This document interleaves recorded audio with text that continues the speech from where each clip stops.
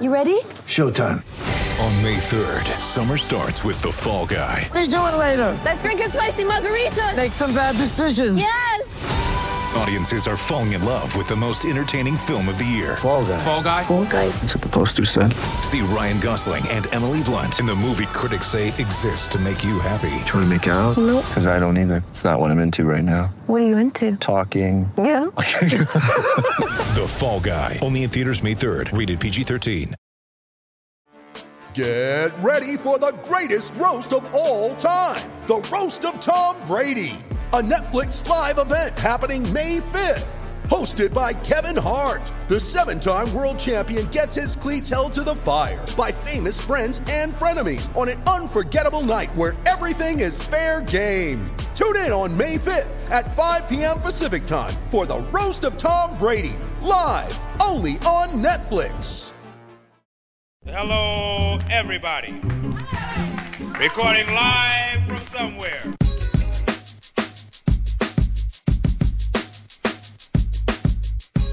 What's good, everyone, and welcome to another episode of Skates and Plates on the Hockey Podcast Network. I'm your host, Brandon Rowicki. Now, that's a win to boost you into the weekend. A huge performance by the Jets in Toronto will break that W down, including Ville Heinola's long-awaited return to action. The Messiah is back right away for you guys. That's coming up in just a sec.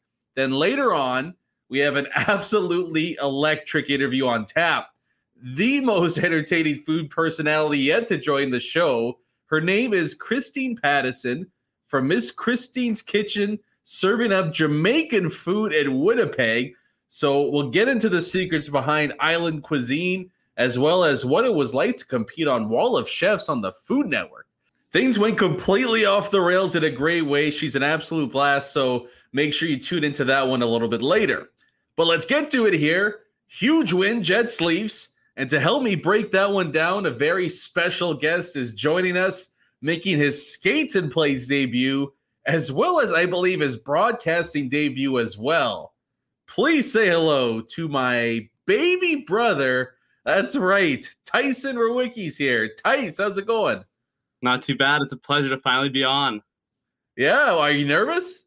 Yeah, a little bit, but I'm ready to get things going for sure. Well, I'm not going to tell any embarrassing stories from your childhood or anything like that, so I'll keep you safe in that regard. By the way, why don't you tell the time you pooped on the pool table? I'd rather not. That's fair. That did actually happen, by the way. He was in diapers, so it's totally cool and normal. Years ago. Yeah, he was 14, not a big deal. Do you want to, speaking of embarrassing, how about you want to give us your rendition of Mambo number 5? Oh, well, maybe you have to have me on another time because once I get a little more comfortable, that's one of my best performances that I do. Yeah, that's for Skates and Plates After Dark. I think that was one of the first times I got you drunk legally, right? All right. Well, enough of that. I'm sure people would love to hear it, but let's get to the game last night. I mean, I don't think it was the Jets' best game of the season per se, but it sure as hell was fun to watch. Overcoming that early deficit, there was seemingly a turning point to happen there in the first period. 3 quickies in the first.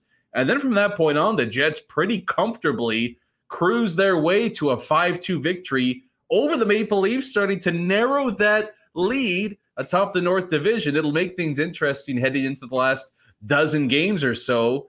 Let's start off, Tyson, with your initial thoughts of that 5-2 win for the Jets.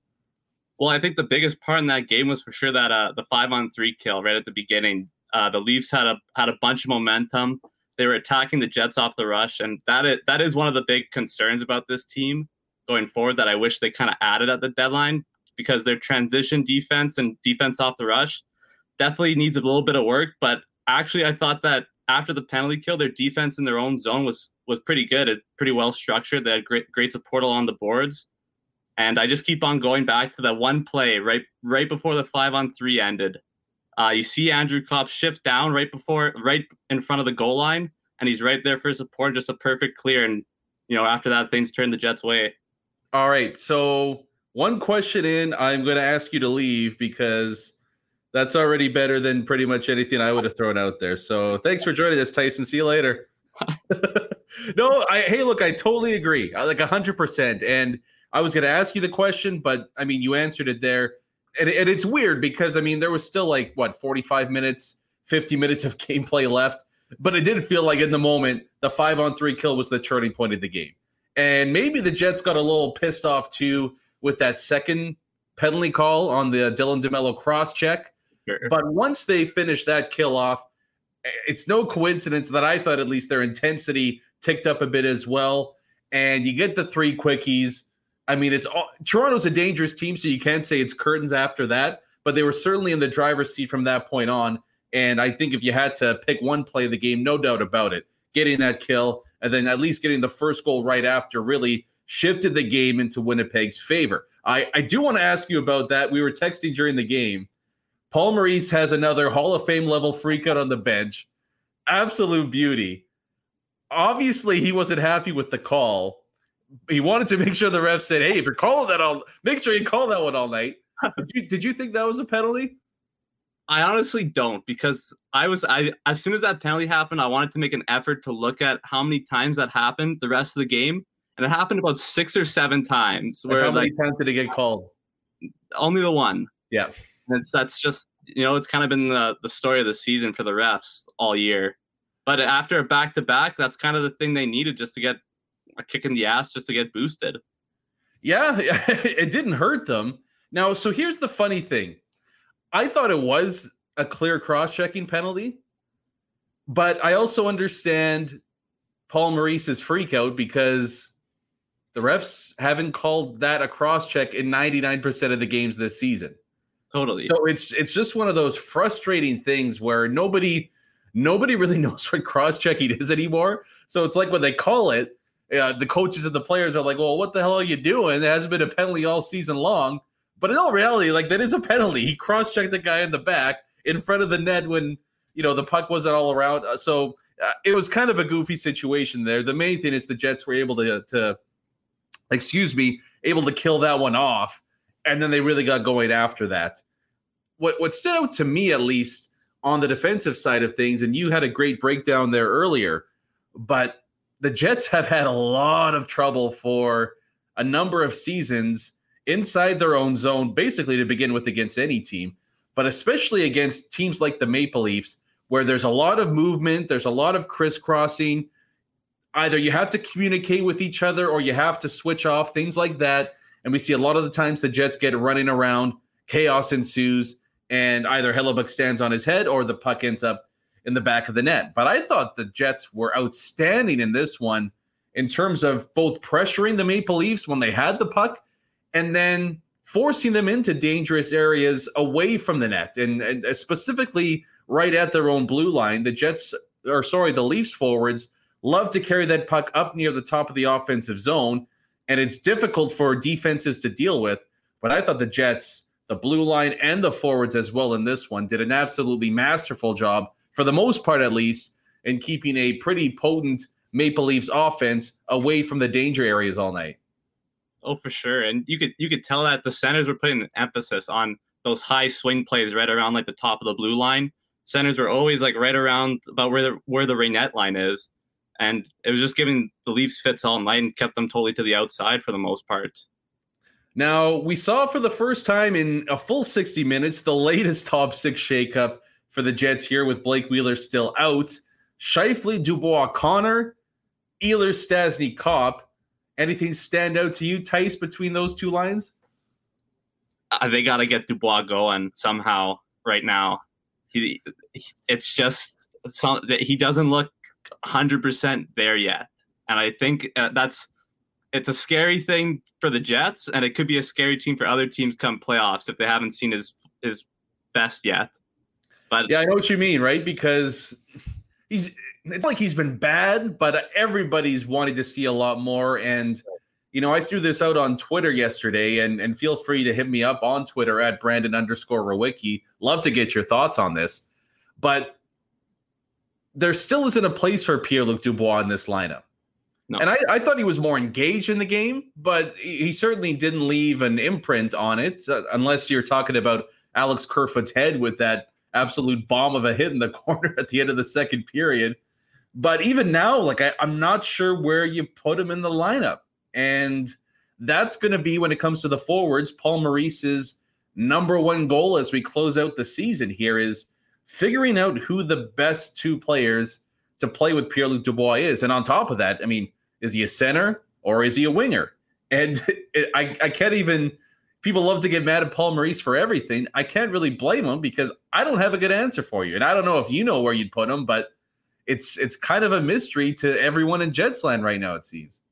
Well, and especially with almost all the forwards are having better seasons than they were last year. Like Kopp's stepped up in a huge way, and a bunch of injuries throughout the year. He's just been able to slide right into the top six, fill it adequately. And Ehlers and Connor are obviously having career years. It just seems whenever they touch the puck, they're scoring. And Scheifele and Wheeler are still doing their thing. So it just seems like he's not playing bad, but compared to all these other guys, it's like we just need a little bit more out of you, just a little bit more. And I don't know. Yeah. I don't know if hopefully come playoff time, he becomes that possession monster that he was at times in Columbus. Yeah, it's kind of the Jets' secret weapon waiting to be unleashed, that if he is that guy, it gets pretty interesting if the Jets could potentially find their way and kind of run roughshod through the North Division come postseason time. I think if I had to make a lineup card for the next game against Edmonton, or in an ideal world, what I would like to do with the top six at least, you know, I don't want to see Wheeler and Connor together on a line. I mean, they're the team's two worst defensive forwards, so I'd probably look at splitting those two up.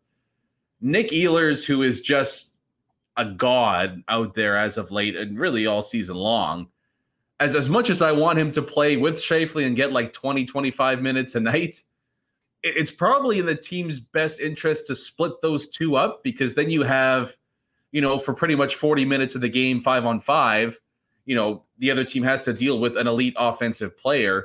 So I might go Dubois, Wheeler, and Ehlers once Blake Wheeler comes back and is ready to go. And then you'd have a top line of Scheifele, Stastny, and Kyle Connor. And obviously Kopp comes down to line 3, Perreault goes down to line 4. Yeah, I think that's what you hope works best, because those top lines, they both kind of have the same look. They got the passer, they got the shooter, and they got the guy that's going to work down low. Hopefully that's what Dubois does on that second line at least. And I have to come back. I know he's not likely going to be in the top 6 anytime soon, but Jansen Harkins had a hell of a game too. And I really like his potential in a top 9 role for the Jets going forward. I think he's still got a lot left to offer for them. But, you know, it's kind of just an embarrassment of riches right now for the Jets up front. You know, Tyson, some people would say you're the Jansen Harkins of the podcast world. Well, that's high praise for sure. Yeah. All right. Well, speaking of potential future primetime performers for the Jets, Ville Heinola. That was the big story going into this one. I mean, Jetsland loves themselves some Ville, and people have been just screaming from the rooftops for the kid to get back into the lineup sometime soon. He finally gets back in. A pretty tough spot for him to be put in this one. And Paul Maurice, you know, let that be known before the game that he wasn't going to judge him too harshly, depending on how he played. What did you make of Ville Heinola's game? And was there anything that stood out to you that made you think, you know what, this kid deserves a long crack and a long look in the Jets, either third pair or second pair? Well, I'm a huge Ville Heinola fan for sure. I thought he had a good game. He wasn't fantastic. He wasn't making play after play, but you know, he was doing all the little things right. And sometimes when you're coming into your first game in a long time in the NHL, the best thing you could do is go unnoticed in a way, you know, not make any mistakes. And even in the first period, he went toe to toe with Wayne Simmons, one of the top net front guys in the league. And he played him pretty well in front, and he just does all the little things right. And then once he sees the game and takes that next step, I think the Jets have a really special defenseman. 100%. Yeah. The kids, I mean, it's nice that you don't have to worry about, you know, is he going to be a player as a prospect? You know, he's going to be, I don't want to say a future star, but somebody who's going to play a lot of minutes and do that pretty soon. I mean, he only played 12 and a half in the game against the Leafs, so it's, I don't know. I'm not going to read a whole lot into it. He didn't have his best game. I didn't think he was bad. He was on the ice for the second Leafs goal, I believe. That was more of a complete team breakdown at that point than something that you could blame on the kid there. But you mentioned the Simmons, going after Simmons. There was a play in the corner as well where he actually took the puck off of Joe Thornton, a guy who could be his daddy, and was able to get the puck, poke it out, and do what he does best, which is make a quick little outlet pass and get going back the other way. So all in all, it was okay. It was fine. I think it's what you would probably expect, to be honest, from a 19, 20-year-old kid playing in the NHL for the first time in a couple of months, it feels like. So I would just like to see him get a stretch of games here. Like, play him in 3 or 4 consecutive, let him get into a bit of a rhythm, and then I think we can make a decision on whether or not he's going to be in the top 6 moving forward till the end of the season and going into the playoffs. But it's just crazy to me that it's even a debate, Heinola or Stanley, as to, kind of who gets that final spot. If you said that before the year, people would have laughed at you. And now it's like an actual legitimate hockey debate. And you might even lean towards Stanley, maybe. Yeah, depending who you play. Every time I see Heinola play, I honestly see a little bit of Ryan Ellis, a left-handed Ryan Ellis, nice. Kind of a Chemo Timonen type too, just like the short, stocky guy. And those are the guys that are perfect in the playoffs later on too, because they're going to, what you're going to get out of them. You know that they're going to make the right play, and that's all you need in a long playoff series. I thought you were going to say Chemo Timonen, a little Chemo Timonen in Philly. Yeah, a little bit too. That Finnish connection for sure. The Finnish god of defense. If I'll tell you what, if he turns out like Chemo Timonen, Jets fans are going to be happy for the next 15 years that they got a multiple all-star defenseman on their back end. So hopefully this is not the last we see of Ville Heinola for the time being, but all in all, we'll give it a C+ for a debut. How about that? In his return to action after some decent time off there. Now the Jets are coming back home, end of a road trip. That's always a tough one. In that first game back, they're going to play Edmonton. Well, we'll see. I mean, the Canucks' schedule has kind of thrown everything into disarray here, but they're scheduled to play Edmonton next. Blake Wheeler, I don't know, is likely to return. He's been skating for a while, could get back into the lineup. I mean, the obvious thing here is to have him resume his spot on the number 1 power play. You take Mason Appleton off and he gets thrown on there.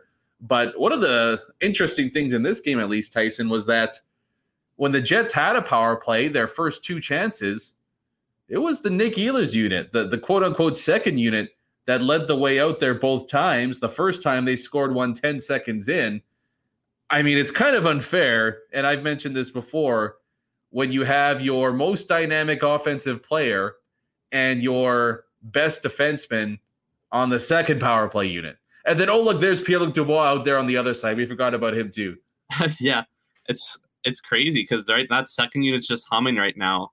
And I've questioned myself why Neil Pionk isn't on the top unit yet, but he's almost doing. The second unit's almost doing so good that you can't take him off, because at that point, then you're almost just throwing Morrissey out there with not much practice time with those guys, and who knows how that throws the funk out of both units. Yeah, I mean, look, I think we're in agreement that Neil Pionk is the best power play defenseman this team has, but they're putting Josh Morrissey up there for, I don't know, maybe other reasons. To me, it's pretty obvious who should be the main guy up there. But at the very least, the second unit is, I mean, it's outperforming the first one right now. So there really isn't much of a letdown no matter who gets out there for the Winnipeg Jets. Now, we're going to get into some trade deadline thoughts, and you had some quite possibly provocative statements to make, Tyson. But first, now, for those that don't know, I probably should have mentioned this off the top. You're in broadcasting school right now. Right. Is it Herzing? Yeah, Herzing College. All right, so you're at Herzing College. Shout out, Bev. You're the best. Have they gotten you to do any live reads as of yet?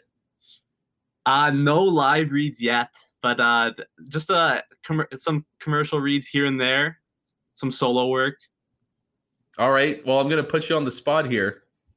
Oh, great. Can you tell the fine people out there what DraftKings has to offer them? Now, the people don't know, but I like to gamble a little bit, and I love using DraftKings for their daily fantasy lineups. Basketball season's coming to an end with playoffs right around the corner. So, you can set your daily lineups. You stay under the salary cap and you see how your team stacks up against other competition.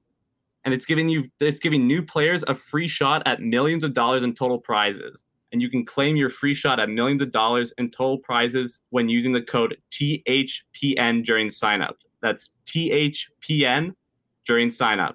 This week, DraftKings is putting you in the action with a free shot of millions of dollars in total prizes. That's code THPN, and you can get a free shot at millions of dollars. It's really just free money that they're giving you. You could potentially get $1 million. You could do hockey, basketball, UFC, pretty much whatever sport's on. They've got daily fantasy sport lineups for you. A minimum $5 deposit required.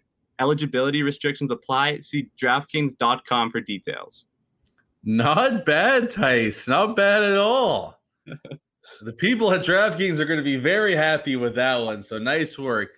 Well, let's get to your thoughts here, because we had our trade deadline reaction episode on Tuesday. A lot of people were upset that a move wasn't made by Kevin Cheveldayoff, or multiple moves. I would say I wasn't in that camp. I didn't necessarily understand that anger, but I think you might side with the group of people that were maybe a little bit miffed that Chevy didn't make a move. Is that right?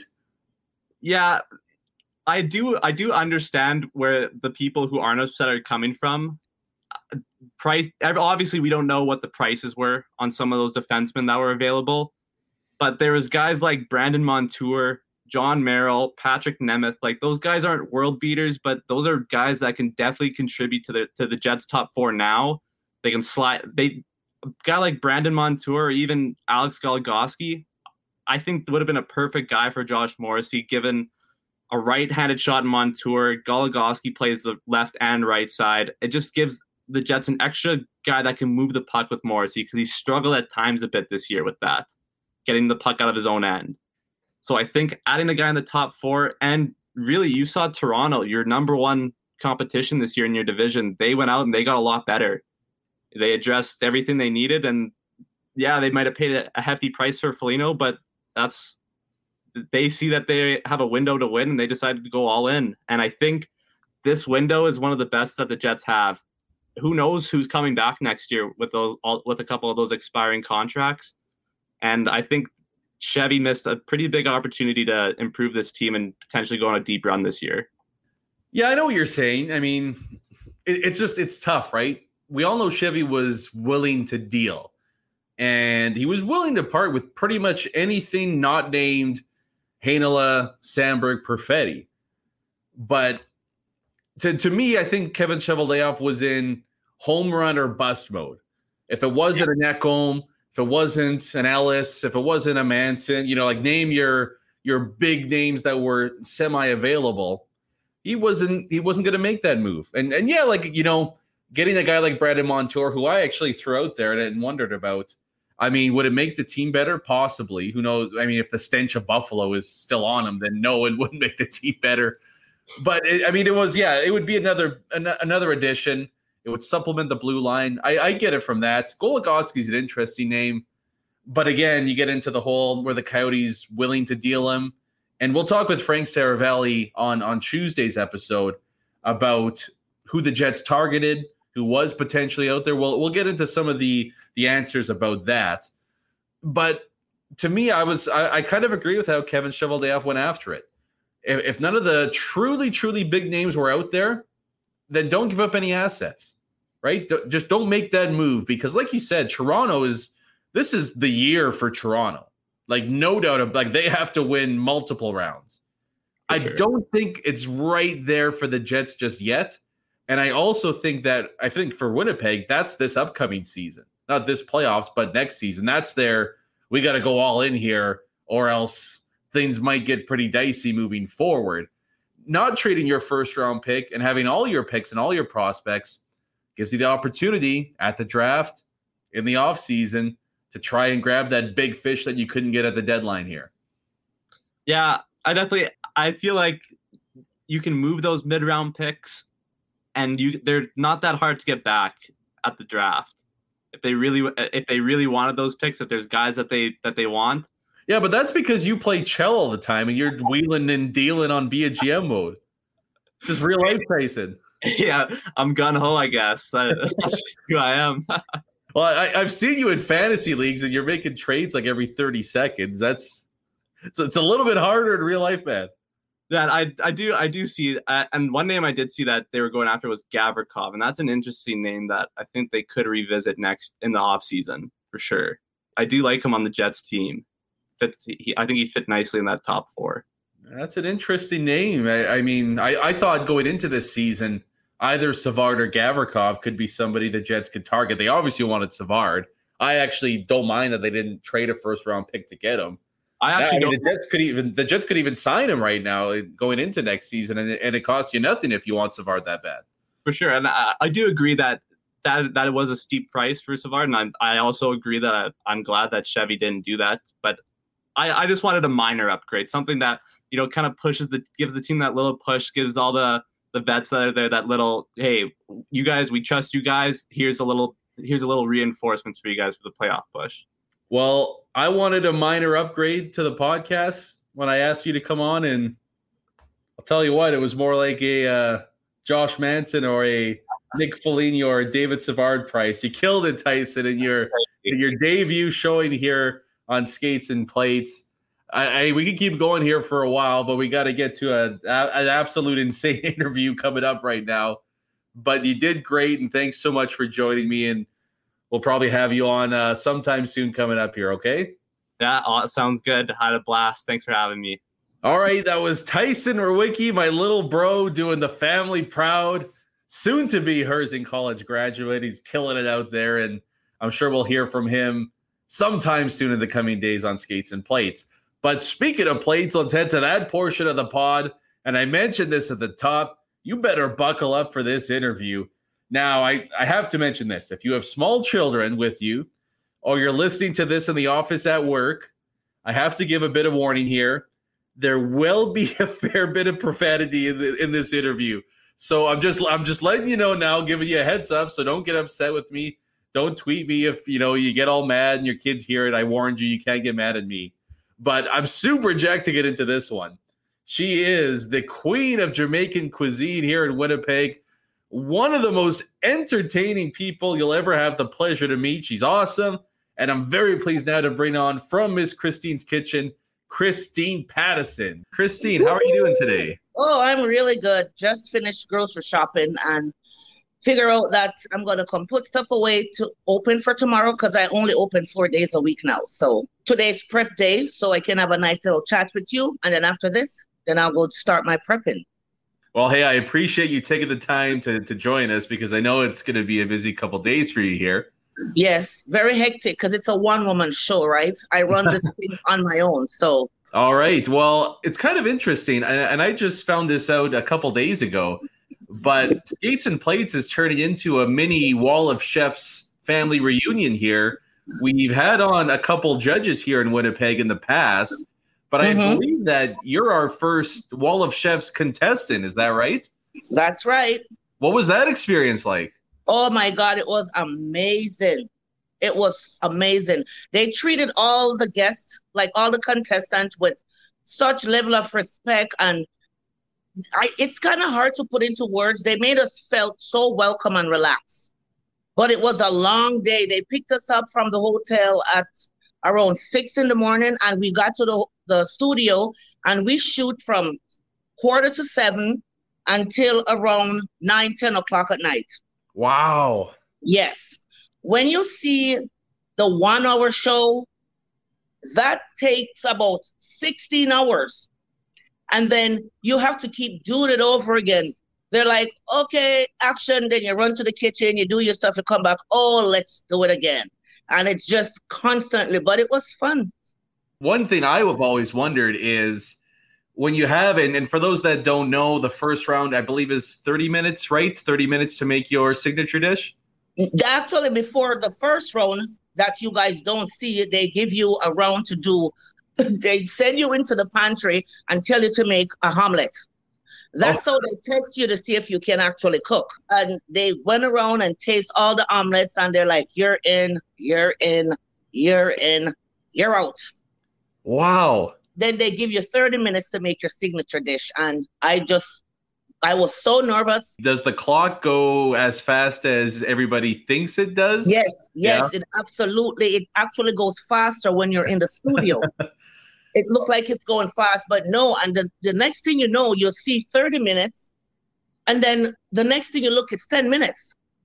Yeah. And you're like, okay, what just happened here? I thought that they'd give you 30 minutes. And then they'll be screaming, better get going because your time is running down. So we're all hoping for a redemption. I think there's a redemption in the near future.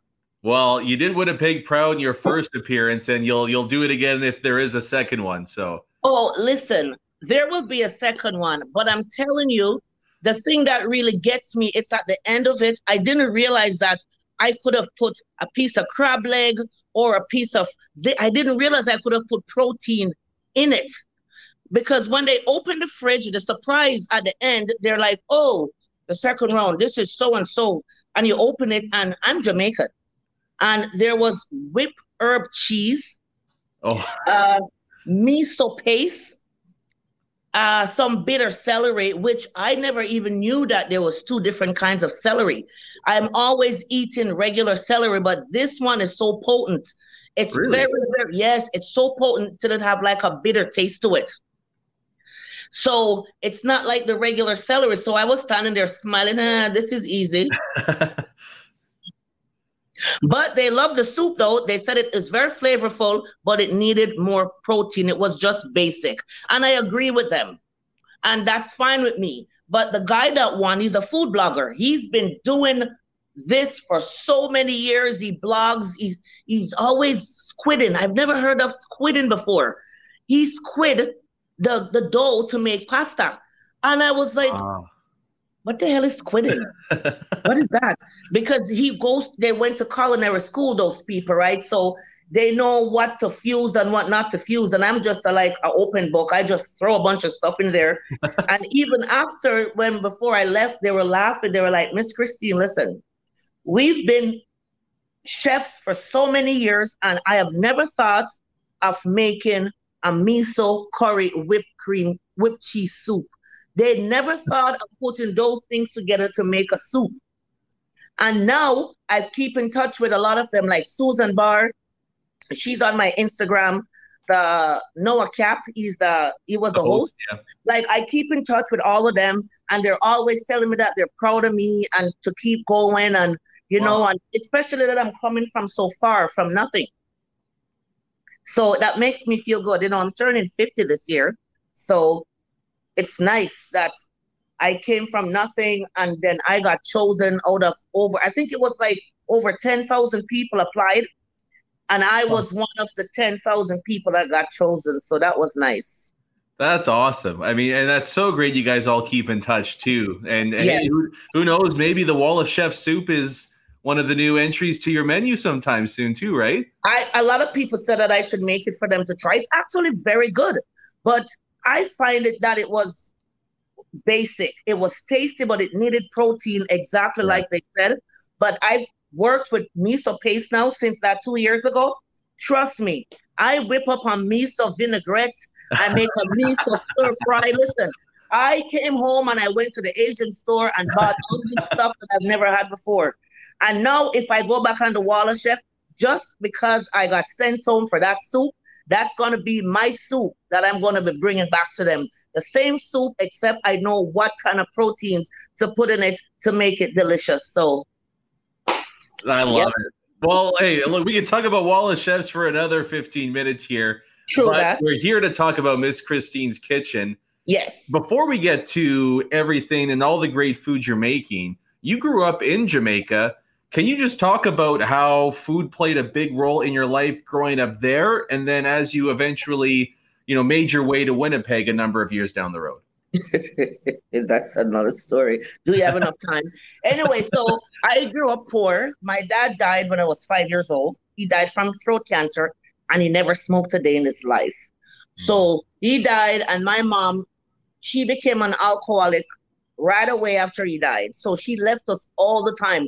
She would be gone for weeks, and the neighbors would have to take care of us, and they would tease us, and say, they wouldn't refer to us by our names. They would say, there goes Miss Lizzie, drunken Lizzie kids and blah, blah, blah. And it's hard growing up back in the 70s when you don't have a mother and a father and people know your parents are drunk. So they used to beat up on me and my sisters all the time. And I decided when I was about 8, I was going to walk out to the Coronation Market. So I walk out to the market and I beg for some food. We call them igglers. Here they call them vendors. So I walked to the market and I begged for some yellow yam, some white yam, some green bananas. And there were some people that were selling some food like chicken feet and the back of the chicken, like really cheap stuff. The intestines of the pig and the cow, you can buy that at the market, but I didn't have money. So they felt bad for me because I was a little girl. And they're like, where are your parents? I'm like, I don't know where my mom is, but we're hungry. They're asking who's going to cook the food. I said, I'm going to cook it. They're asking if I know how to cook. I said, no, I don't, but I'm going to learn right away. So I took the food home and I cooked the food. And I was actually surprised at 8 how good the food tastes. So I called all the kids that used to tease me and my sister and beat us up. And I started giving them food. So once every weekend, I would go to the market. I would go there from Friday to Saturday and beg for food. And then I would go home Saturday night or Sunday morning. I was at the market by myself at 8 years old, staying there overnight. But these igglers were so used to me coming begging for food that they would look out for me and watch over me. So as I got older, I realized that, there's 2 ways to make people like you. Be nice, or you can feed them. And it was easy for me to feed them because I'm not very nice sometimes. I get really cranky, okay? No. I don't think that's true. Yeah, oh, no. Yes, it is. So, and then as I become a teenager, I'm thinking, this is great. I haven't had nobody tease me since I was 8. Nobody pick on my sisters. Everybody started showing me respect now. Oh, that's Miss. They've been calling me Crazy Christine since I was a kid. And it stuck with me. And my mother, when she realized what I was doing, she would say to me, you know what, when you grow up, you should open up a restaurant because you're always bringing those stray people in my house and feeding them food. And that's what she says. I'm always bringing strays in to give them food. Because the look on people's face when they eat something that tastes good, it brings people together. So that's why it played a big part in my life growing up, is feeding people. Then we skip 20, 30 years later almost, we almost lost our home. It went into foreclosure in 2018. And I said to my husband, my common law husband, because we're not like married. And I said to him, I said, yo, this is bullshit because you're 47, I'm turning 48, and we can't lose this house. You got to do something. He's like, oh, blah, blah, blah. I said, listen, motherfucker, we're going to lose this house. We are going to be on the street. Actually, you can go to your rich mother house and live in her basement. I don't have anywhere to go. So I'm going to start cooking from this house. And at first he was like, no, you can't cook from the house. You're going to get in trouble. I said, okay, well, I'll cook until I get in trouble because you have 1 month to come up with $35,000. So he has to run to his rich mommy and she paid for this because he had a lien on the house. He hates when I talk our business. He gets so mad. I said, but I don't give a shit. It's my life too. It's my story. So I'm telling it. If you don't like it, don't listen. So he had to go to his mommy. He had a lien on the house and all a bunch of stuff. And she ended up just writing a check for the bank for $30-something thousand, pay off the lawyer, everything. And then she looked at him and she said, so who's going to pay me back? So I looked at him and I said, well, I'm going to go start cooking. And she had such doubts. She's like, yeah, well, the restaurants are dime a dozen. They come and go. If they last for a year, it's a miracle, blah, blah, blah. Now it's going to be 2 years for me. How about that? I mean, it's an unbelievable story. I love how it went from, you kind of learning how to cook to survive to turn it into some petty wars here. You're showing the mother-in-law who's boss, right? Yep. And so she's even shocked that I'm still going, and we haven't not beat him. He hasn't called his mother since I started cooking in 2018 from the house and asked her for nothing. because I am the sole breadwinner now of this house. That's awesome. I pay the mortgage, I pay the hydro bill, I pay for the restaurant, I pay the car insurance, I pay this, I pay that, I pay everything. That man hasn't had a decent job in about 3 years. Christine, you're the best. I just want to get that out of the way right now. Oh, yeah, I know that, but thank you. But so that's why I love to cook, because it pays the bill and I see the smile that it puts on people's face. My food is selling out all the time. People call like 3 days, 4 days, a week ahead and put in order to pre-orders.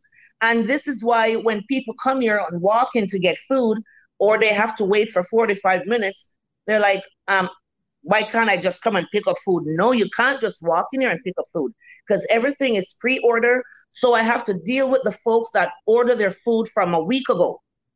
It don't mean because you order this morning, you're going to get food, because it's not fair to the ones that order a week ago and they expect to pick up their food at this time. And then they're going to show up and I'm going to say, sorry, there's no food. So it's a first come, first serve basis. And I love it. The customers are so good. Listen, I ran out of potato one day when I was doing dine-in. My customer got up, left his wife, run down to Safeway, bought me potatoes, bring it back. And when I tried to give him the money, he didn't want to take the money. My customers were cleaning off tables for me. Wow. When I was doing dine-in. They said the food is so good and it's what you call it here. It's not really pretty to look at, it's not that aesthetic. That's the fancy word I'm looking for. It's just a big pile of food that tastes really good. This shutdown slowed me down a little bit, but not to the point where I'm hurting, but I can see the difference because people have to be saving their pennies, and this is why I give them so much food for their money. Like a basic plate of food, a basic jerk chicken, it comes out to $20.16, but you can feed yourself 2 times out of that because the whole plate weighs about 3 pounds, the whole container. Then when you get into the oxtail, that can weigh about 4.5 pounds, the container, because you get 1 pound of oxtail in your plate. Wow. Yeah, so I actually feed people. It's a little expensive, but you get your money's worth. You don't get rip off. Your food is always tasty, and the customer always asking for extra gravy or extra rice or extra salad. And I tell you something, I am the only restaurant in Winnipeg that give a 6-layer salad. In every food, it's a 6-layer salad that you get. Most restaurants you go to, they give you a little bit of lettuce. And if you want spinach, you have to pay for it. Yeah. I don't use lettuce in here. It's all spinach. So that's why people love my salad, because I put spinach, I put coleslaw mix, which is the dry stuff. I put green and orange and yellow peppers. I put cherry tomatoes. I put cucumber. And on the top, I put shredded carrots. So people work too hard for their money to rip them off. And sometimes you have my kind of people, God bless them, but they'll come in here sometimes and they'll be complaining. I said, listen, when you go to the keg and you get a stupid little half-baked potato and your 6-ounce or your 8-ounce piece of steak and your 2 little sprigs of asparagus, and you pay $49.99 and your ass is still hungry, go back to them and tell them that you want another piece of steak and you want some more asparagus and see what happens. So don't come in here and tell me when my plate weighs 4 pounds and their plate barely, because 8 ounces of steak, 2 pieces of this, that don't even weigh a whole pound on your plate for $50. So you can't come in here and talk smack to me about. Oh no. I'm not. I don't think anyone wants to talk smack to you about anything. Oh, they do. My customer. Oh yeah. When they come in here, if I'm quiet, they know that I'm having a bad day, because I'm always talking shit, chatting with the customers, using unnice language, or whatever you call it.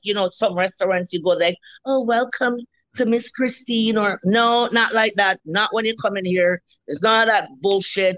It's straight up like back home. You walk in, people like, what do you have? What do you have for food? I said, what do you want? That's how I deal with my customers, because I love them. They're amazing. My customers kick ass, man. And these and that's such a great relationship too that you're having, where you can kind of just it's so much like family, and in so many places try to do that and it's not authentic, but it sounds like you're pulling that off super easy. No, it's not even pull it off super easy. You know, when you love what you're doing, a lot of people open restaurants and say that they love what they're doing. They're just doing it for the money, okay? To be real, there's money in the restaurant business. But then if you notice, I used to go to a lot of restaurants. And the problem with a lot of them, the food is not consistent, and that's the problem. Too much different cooks spoil the pot. So they need to figure something out. Like, I do all the cooking, all the grocery shopping. Eventually, I'm going to go get a food truck. Like I told you, that's what we'll get to that. Yes. So I would like to hire somebody to still run here because I'm not going to give the spot up. It's just that I want to be out there to meet the people and talk to them. But when I hire someone, I have all my spices pre-mixed. So all they have to do is just sprinkle the spice on it and cook it. That's it. And I use the same ingredients in all of my food, and none of my food tastes the same. And people ask me, how is it possible? I said, because goats give a different flavor. Mm-hmm. It doesn't matter if you put the same spices on it. Yeah. You put the same spices on beef, you're going to get a different flavor because beef gives a different flavor. You put it in chicken, it gets a different flavor. You use it on your fish. And they're like, I never thought about that. I always use fish for this. And I said, no. I'm not rich. I don't got time to buy all those spices. It's 3 spices alone I use on all my food. 3. I call them the 3 sisters. I use my jerk chicken, only 3 spice. And really? That's the poor person version. Because I watched my mother make jerk chicken like that for years. And everybody always asks her how her jerk chicken is so delicious. If she's using those 10 different spices, she look at them. Do I look like I can afford 10 spices? So that's the secret then. Because I was going to ask you, like, jerk chicken is what I think of when I think of Jamaican cuisine. And I assume that it was at least a dozen different ingredients that goes into the spice mix. But I only put the 3 basic spice that you need in your jerk chicken. That's it. I don't put all that, the garlic powder and the cinnamon and the this and the that. Right? That's too confusing. That's too much trouble. So I just stick to the flavors, which is the 2 main ingredients is thyme and pimento. That's pretty much it. You don't necessarily have to use Scotch bonnet pepper. Everybody seems to think you have to use Scotch bonnet pepper to get a great jerk chicken. I couldn't tell the last time I put Scotch bonnet pepper on my jerk chicken. Interesting. No, because I have a garden at my home and I grow all my peppers. I grow ghost peppers. I grow jalapeno. I grow all kind of peppers. So I don't specifically go after Scotch bonnet because I paid attention to my mom when she was alive and how she cooked. And she always tells, she says, when you use less, it always tastes the best. Is it the same for the Jamaican curry? You have curry goat and it's in a couple other items on your menu. Is that I have curry goat. I have oxtail. So my 2 big sellers in here is the jerk chicken and the oxtail. Okay. Because I won best tasting at 2019 at the Mac and Cheese Festival for my jerk chicken. The Bombers, they had Bombers. I think they had some people from the Jets. They had Mr. Michael Chambers. They had politicians there too. And I went up against Brazen Hall. I went up against Champ's Food Truck. I went up against Blue Hazen. And you smoked them. And Q Grill and all of them. And I smoked all of them for the best taste. I was like, what? But they says, and the winner is Miss Christine's. I was like, ah! Yeah, I beat all of them. And even them, they were, listen, it was funny at the festival because I was the only one with a big lineup. Nobody else had big lineups. Everybody had no lineup. They kept coming back because I designed these little things that I call them jerk mac and cheese poppers. And we sold over 3,000 of those in the 3 days that we were there. They are so amazing. Like, I make a jerk mac and cheese. There's no such thing as a jerk mac and cheese. I just made that shit up, okay? Because the macaroni and cheese, you couldn't just take jerk chicken and cook. Because it was a mac and cheese festival. So I had to think of a way how I could slip my jerk chicken in there too. And then I was talking to the organizer and I said, listen, I'm going to make a jerk mac and cheese. And she says, how the hell are you going to do that? can't jerk mac and cheese. I said, no, stupid. I'm not going to jerk the mac and cheese. I'm going to use the jerk spice in the macaroni and cheese. And I mix it up and I taste it. I was like, whoa, this shit is good. So then I take a wonton wrapper and I put the cold macaroni and cheese in it, wrap it up and deep fry it. Oh my God. It's so creamy on the inside and crunchy on the outside. And I have a red sauce that you dip it in. Listen, people were selling them for $8 for 3. People were going back and coming around. My 2 deep fryer couldn't keep up. Could not keep up with them. Listen, and the jerk chicken, they're like, oh my God, this is so good. You must have marinated for days. I said, no. Who got time to marinate stuff for days? It's rub and cook. They're like, what? I said, yeah, I just season it up. If it takes 5 minutes to season it up, as soon as it's done, I shove it right in the oven. I do them in the oven for about 35 minutes, and then I finish them off on the grill. And you sell the jerk mac and cheese, right? Yes, I do. I start selling it now. Oh, Lord. I posted it. That stuff was sold out before I even start selling it last weekend. I sold so much of them. They're like, oh, my God, this is so good. I would never thought of jerk chicken, like jerk mac and cheese. Who thought of that? I said, you wait till I bring my poppers. You guys will see something else. Is that your Canadian accent that you throw on there? Oh, shit. Oops, I didn't even realize I was doing that. I was just wondering what you were going with there. You nailed it, but I was just wondering what you were going for. No, it's white people. I love you guys, but Jesus Christ. They always say that. So how do you do that? I said, oh, my God, this is so good. Blah, blah, blah. Yeah. White people, I love them, but So since we're making fun of white people, I've always wondered this, and I've seen different restaurants do this. Do you have like Jamaican spicy and then white people spicy? No, to be honest, my white customers, listen, sometimes they ask for extra heat. They said this is not that. Yes. So there is no white spice in here because I'm Jamaican and I can't stand spicy stuff. But I make it spicy enough that you can enjoy it. And sometimes they will tell me, get extra hot sauce. Can you get extra this? I love it. You mentioned this to me when we spoke earlier this week. You want to set the standard when it comes to the food truck game here in Winnipeg, right? So my 36-year-old child, she's always telling me from the start, Mom, you need to get a food truck. You're not the type that likes to sit in a place because there's no windows in this restaurant. No window. So I can't even tell you if it's dark or light outside. So she was saying to me before, she says, get a food truck. I'm like, no, I don't want to get a food truck. But, after being in here for coming on 2 years, I said, you know what? I called her up and I said, you know what, Sherry-Ann, you were right. I need to get a food truck and get the fuck out of here and get somebody else to run this. I want to be out there. I want to be driving, say for lunch. I'll be parked downtown close to the MTS Center. Some people can come get food. And for supper, I'll be parked somewhere else. And then on weekends, I'll drive to Brandon and then I'll drive to Regina. I just want to travel with my food truck. And I noticed in the last 32 years I've been here, I've never seen a food truck in the wintertime on the street. And you want to change that. And that's what I'm going to change.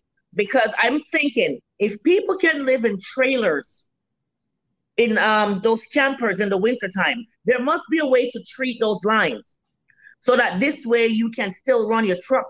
And then someone says to me, why would anybody want to come out and buy food in the wintertime? Are you an idiot?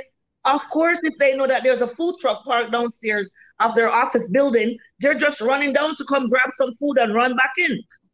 Hey, Winnipeggers are so stupid that they'll grab Slurpees when it's minus 30 out. So you can't tell me that they're not going to come out for some jerk chicken and oxtail. Like, exactly. So that's what I want to do. I want to start a trend. So truck people know that. I know they said that the food truck people make enough money and they don't have to work for the winter. That must be a lot of money. So I want to get into that because if you can work for 4 months and take 8 months off, I want to get in on that. Hey, all I'm hoping, I can't wait to see Miss Christine's food truck coming down the street 12 months a year. I'm in on that. That's right. Oh, I'm so in on it. I'll be like the ice cream girl, okay? Go to the ice cream truck girl and play the music, except I'll be blaring some reggae music out of that truck. Oh. It's my dream. You have no idea. I've been looking at a truck and the guy's asking $45,000 for it.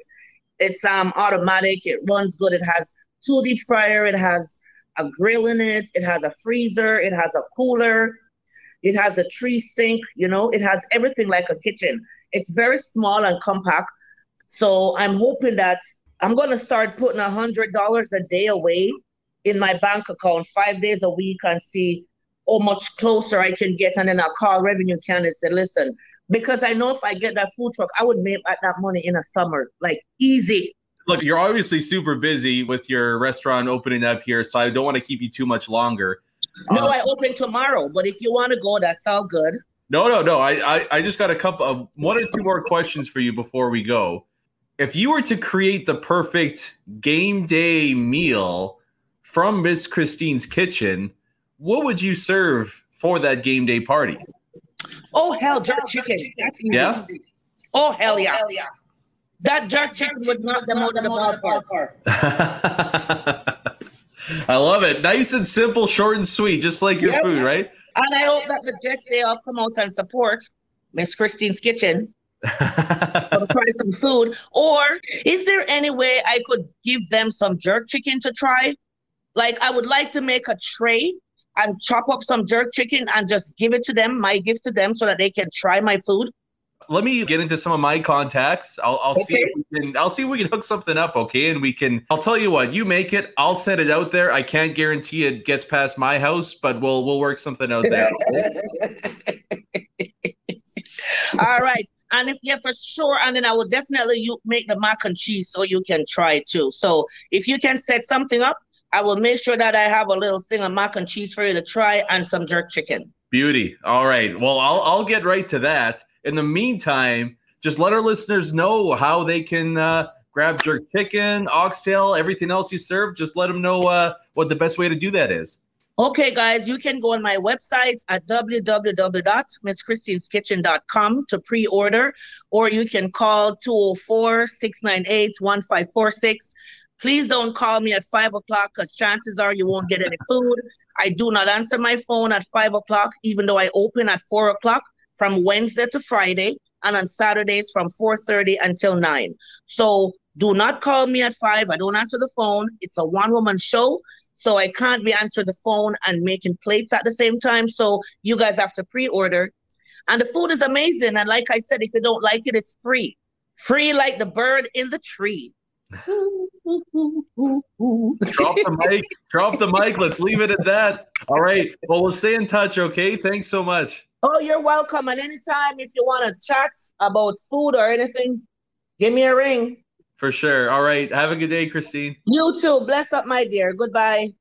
Well, that does it for today's episode. I hope you guys enjoyed it. Huge thanks to Tyson Rowicki and Christine Pattinson for joining me. Make sure you head down to Miss Christine's Kitchen. Grab yourself some Jamaican food to warm you up with this awful weather we're having.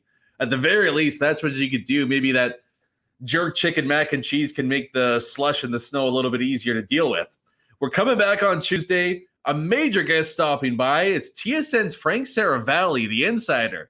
He's going to give us all the news and the fallout from the trade deadline, and we'll get the lowdown on who the Jets were targeting and what moves could be on tap this offseason, because they always say sometimes the moves that aren't made or almost made are ones that are going to be happening soon come the offseason. So Frank's going to give us the lowdown on all of that. Plus, we'll break down Jets Oilers on top of it, the lone game until Tuesday. So it's going to be a great way to kick off next week. But until then, thank you so much for listening to another episode of Skates and Plates on the Hockey Podcast Network. I'm your host, Brandon Rowicki. Peace.